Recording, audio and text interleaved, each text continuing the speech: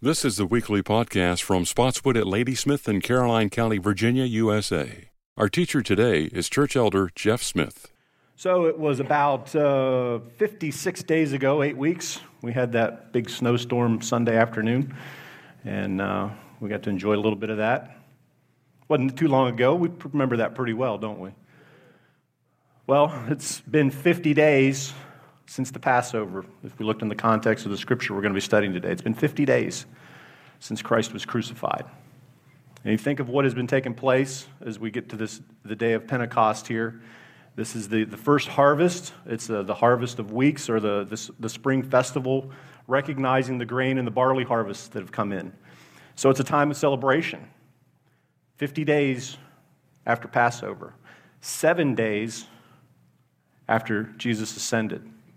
So look back to what was happening 51 days ago, before Christ was crucified. Think back to the end of Luke as we wrap that up. What do we have? The disciples, as Jesus was arrested, in fear, scared. When Christ was crucified, it looked like all hope was lost. And they didn't understand. The disciples couldn't grasp what this was all about. They couldn't understand what it was, what this all meant. Thought, Jesus is here to set up his earthly kingdom. What's going on? Everything has ended here. So it was despair. The influence that seemed to be there, the power, the push to overthrow those who were oppressing seemed to be crippled. And where are they? After Christ is crucified, they're in hiding, huddled together in fear that it's probably going to be us next. And now, in such a short period of time, as Rick opened up and starts talking about Acts and the power of the Holy Spirit coming down, last week that the apostles, the disciples, have a power from the Holy Spirit to be able to speak truth, to be able to speak what is right, to speak a message. What was in the past as far as being hindered, scared, fear, has been pushed aside. And there's a boldness now that has come about as a result of the Holy Spirit coming down to them. Look in Luke 24:35, Christ told them that, it says there that Christ opened up their minds to be able to understand the Scriptures. There was a hard part about all of this that they just didn't get. And now the disciples have the aha moment where now it makes sense. He is the Messiah. And if it had ended at the cross and if it had ended at the tomb, all hope would have been lost, but it didn't, did it? He was resurrected, and from there, things have really taken off. Jesus, during this time, before his ascension, he spends 40 days. He appears to over 500 people, right? We know that. So there's lots of witnesses. We've got enough things here of evidence to prove Jesus was real. He existed. He resurrected. He came back to life. And that message, the gospel message, is something that we can trust as reliable and true. So he spends time with the disciples. He's teaching them. He's instructing them. And then what? He ascends to heaven, right? We saw that a little right there at the end of Luke, and also again at the beginning of Acts. And the disciples are left caught looking into the sky, waiting for him to come back. How far up can I see him go? They're waiting for his return. And then they're told, got work to do. We've got things we have to accomplish. So we're at the day of Pentecost. The Holy Spirit's come upon them. Power to speak in different languages. Everybody that's there, as Rick mentioned, just kind of covering some of that. Everyone that was there could hear it in their own language. It didn't make sense. It'd be like me being able to speak Spanish, and I cannot. Or German or any other language, and they were hearing it perfectly the way it needed to be pronounced so that they could understand it. It didn't make sense to them. And Rick also made mention of as well, think back, and we actually talked about this in our community group last week, think about the Tower of Babel back in Genesis. And you think back to what happened there. It was man's pride and his desire to reach God, and the desire to, as it says, make a name for themselves. It was all about them. And what did God do? Confuse their languages, and they scattered. But now what we have here is the Holy Spirit coming down in grace and offering unity, offering them to be able to hear the gospel message in their native tongue. And so it doesn't make sense to some of them, the mockers, the scoffers. What are they? They're drunk. This doesn't mean they're babbling. But as we pick up here in Acts chapter 2, that is not the case, and Peter sets them straight pretty quickly. So we'll look in Acts 2. We'll start in verse 14.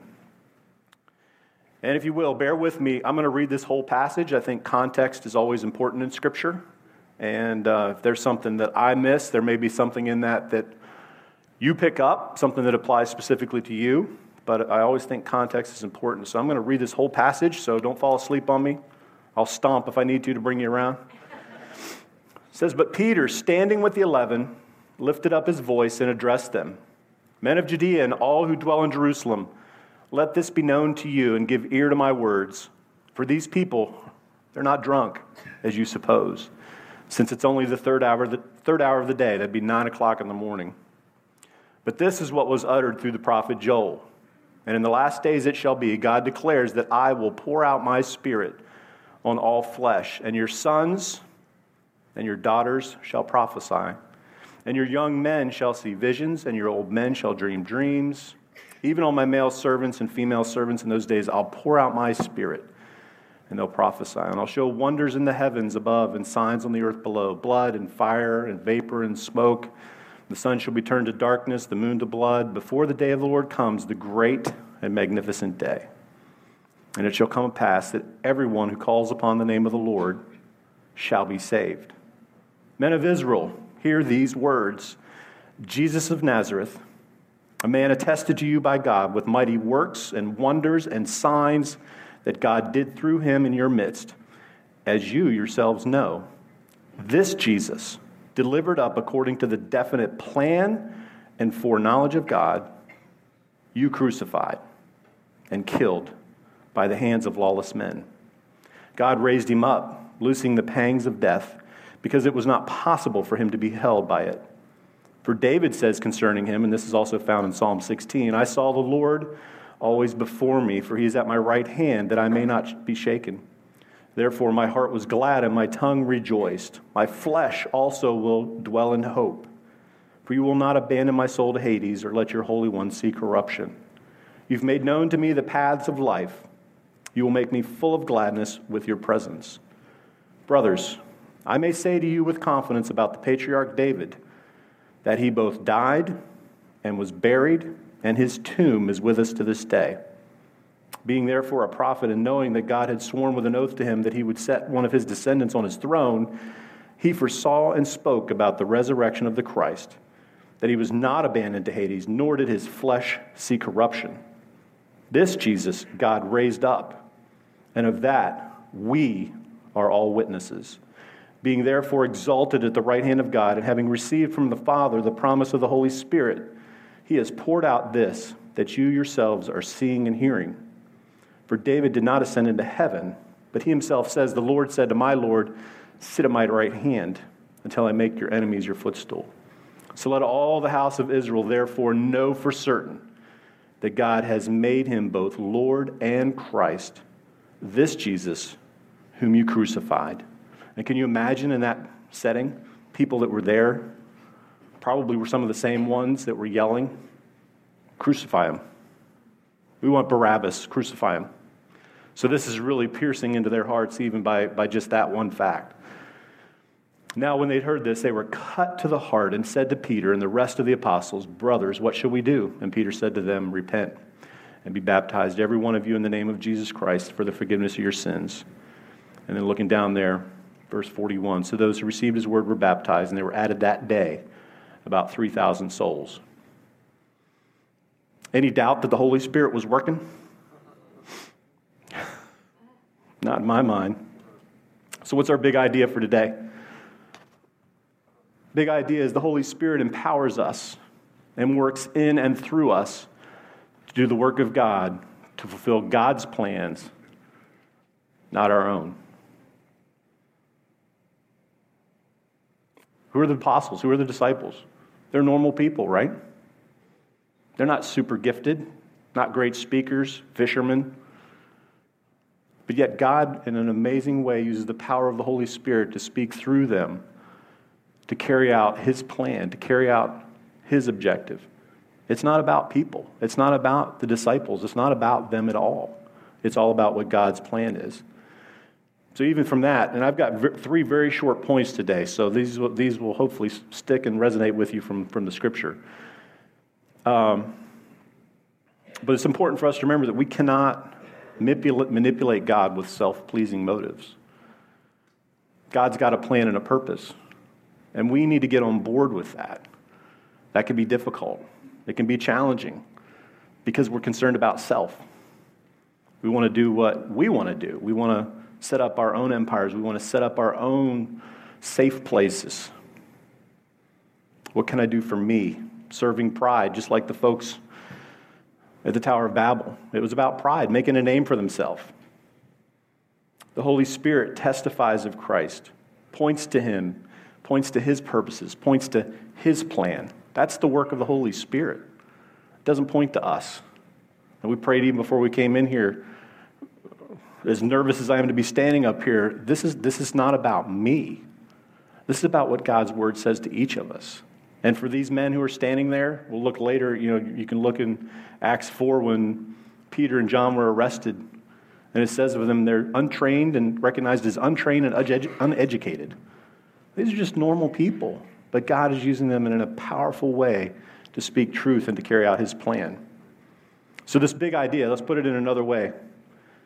Think of it this way. The comforter is not comfortable. The Holy Spirit does amazing things and does an amazing work, but it's not going to be for being comfortable. It's not going to be for us. So once we've accepted Christ as our Savior and we believe that and accept that truth, the adventure begins because he's got a high calling for us.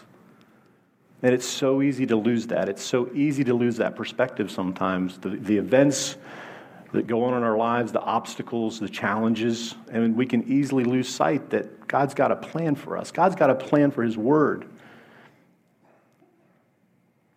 So we want to be familiar. We want to be with what's known. We want to build up that safe place. We want to barricade ourselves in isolation and sometimes even disengage from people because people can be mean. People can be nasty. And I don't want to be around people. But that's what God has called us to do because what God's grace came down for all people, for all of mankind. And that invitation is out. Until he returns, that invitation is out for whosoever will. So we look at the Spirit. Rick made mention last week that the Spirit, you look in Genesis 1, the Spirit moved across the surfaces of the water, right, before creation. Think of also, and these are just a couple of examples, but think of Joshua. Numbers 27:18 says that the Spirit indwelled him. And what did Joshua do? Took over the reins from Moses, and he took the Israelites into the Promised Land. All the stories of the Israelites, the grumbling, the complaining. Why do we just have manna to eat? God, what are you doing? We were better off in Egypt. Really? But it was a safe place. It was comfortable there. I mean, yes, we were slaves, but we knew it. We knew what to expect. And God had so much more for them to do. And they were missing it. And Joshua, given leadership skills, given wisdom to succeed Moses and lead Israel to the Promised Land. Dealing with the grumbling people, dealing with the complaints as Moses had, after all that generation had passed away. That was a long time to wait.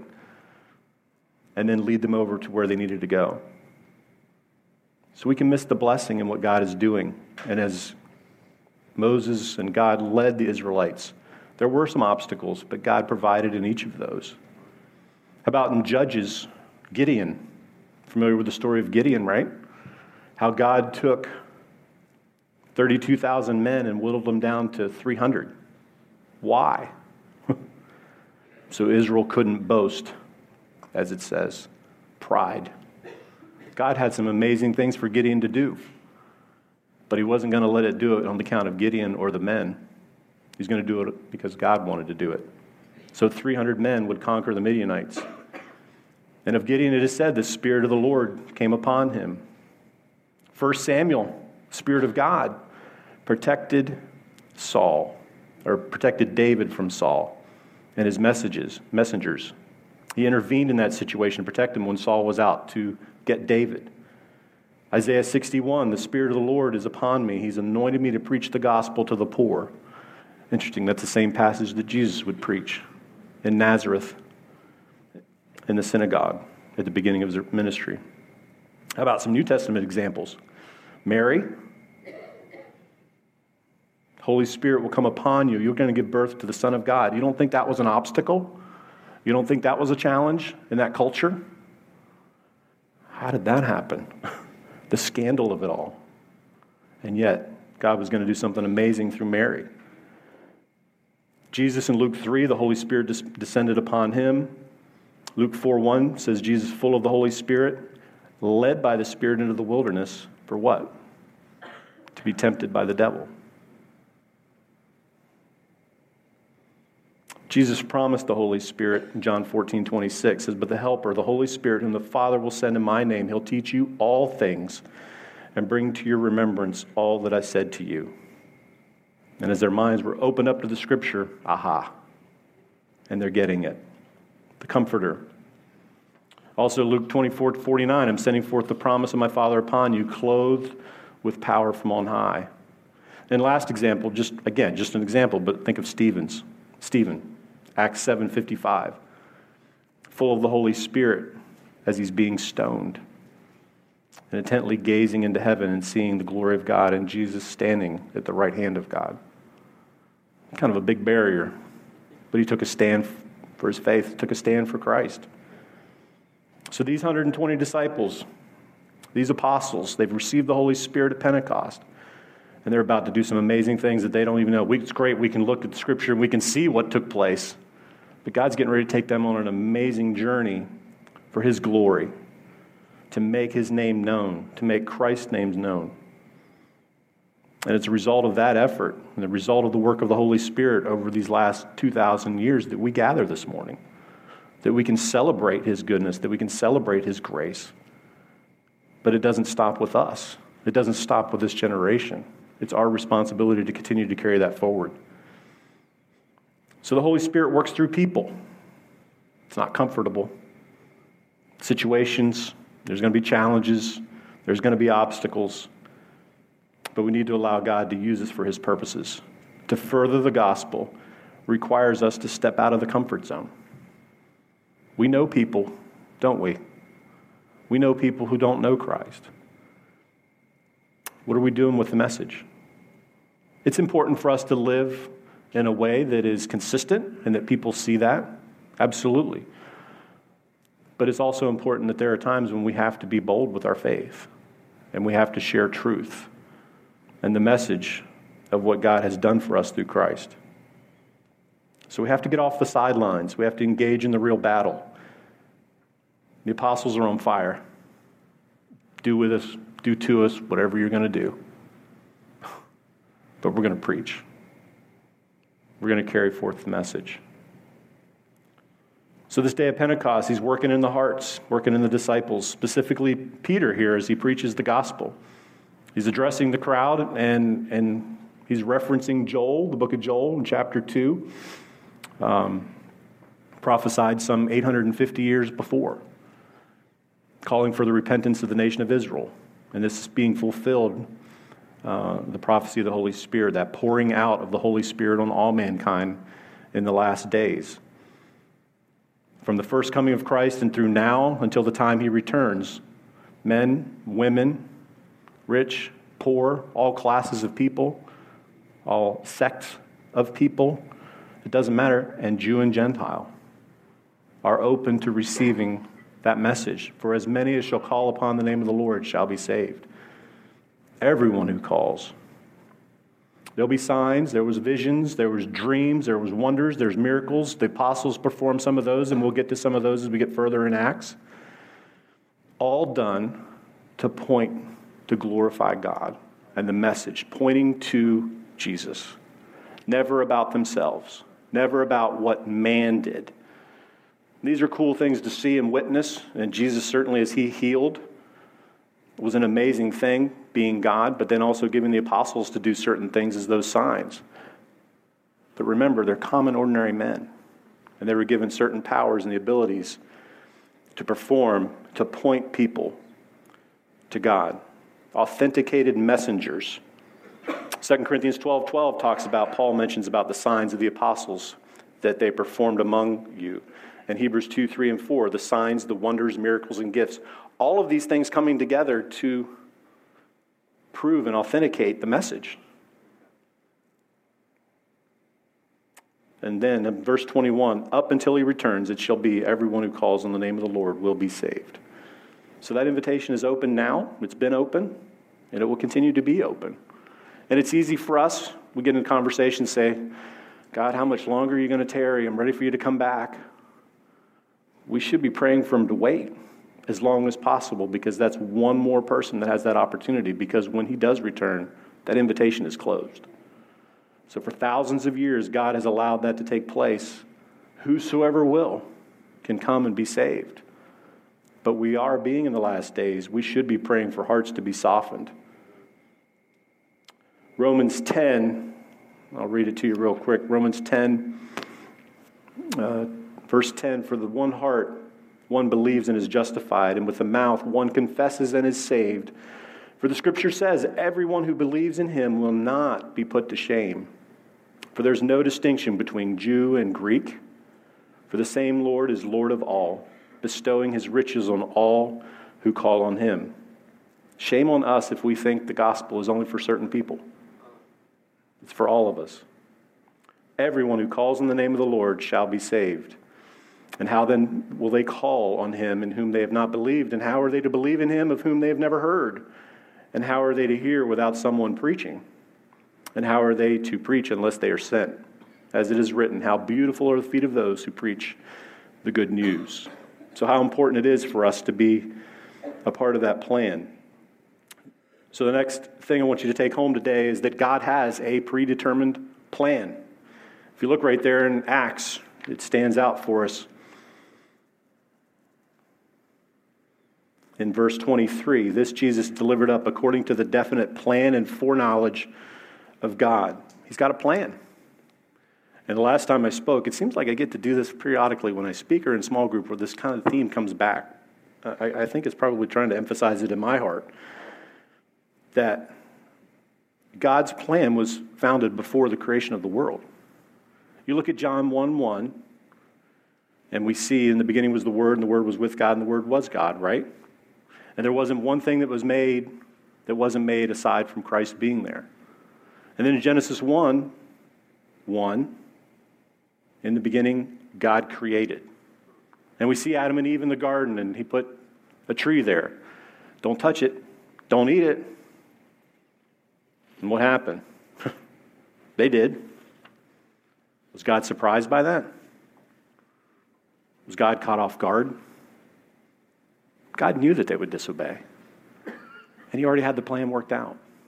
He already had it since the beginning of, even before creation. And that is the part that just overwhelms me, is when I think that God, knowing that man would disobey, would be disobedient, would choose to reject what was right, what was good, and choose to do his own thing.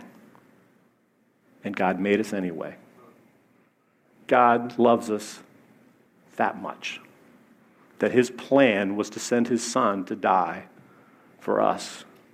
What an amazing showing of love, to send his only son to come to this earth, to be rejected, to be beaten, to be hung on a cross, humiliated, and die for each of us.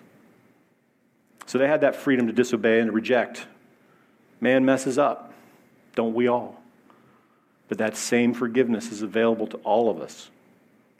So the plan, what is God's predetermined plan? Redemption through Christ. It's already worked out. And all of this, as we see, as the Holy Spirit works, it's all part of that plan as we work through Acts.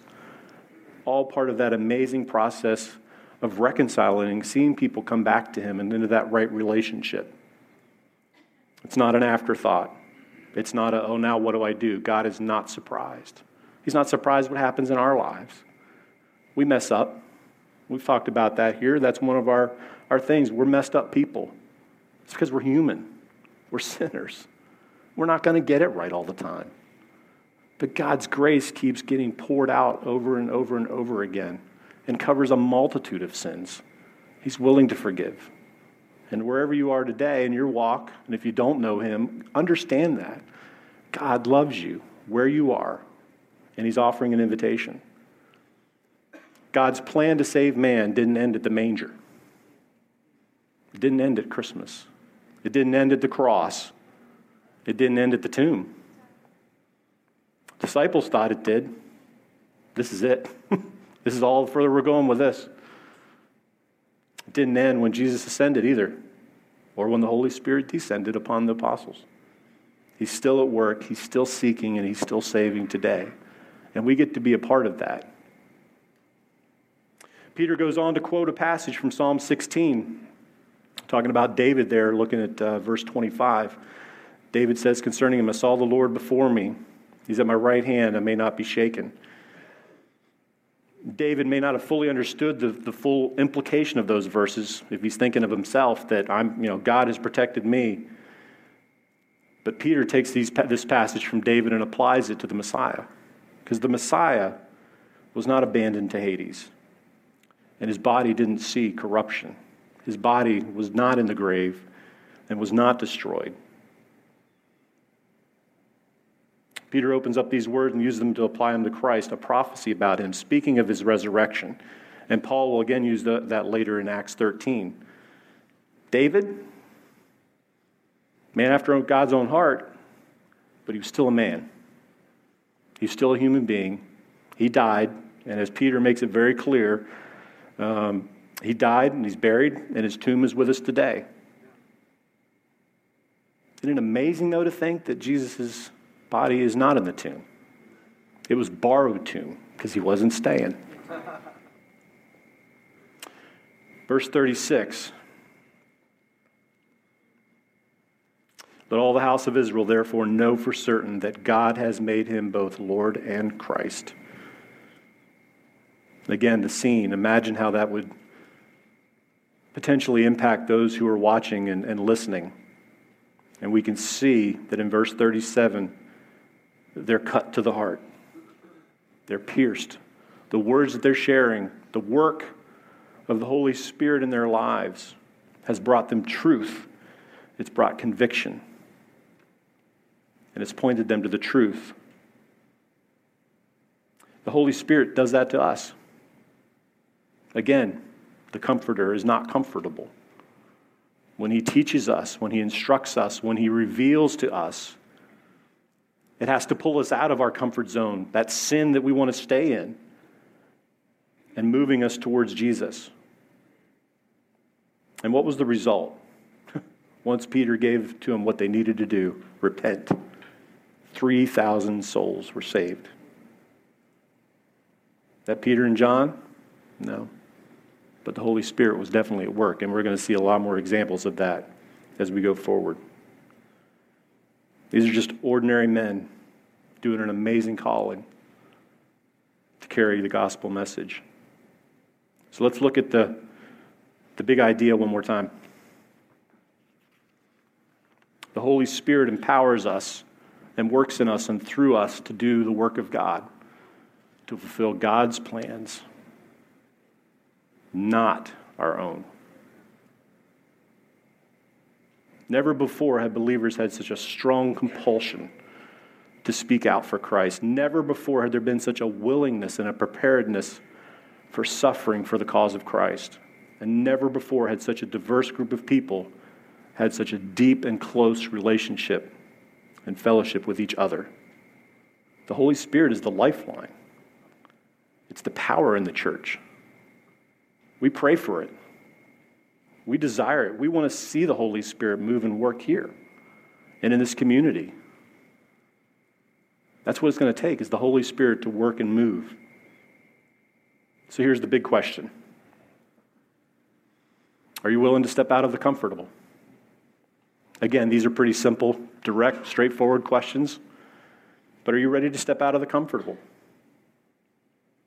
Are you willing to join him in his plan to reach the lost, to make disciples, to allow God to use you to do his work?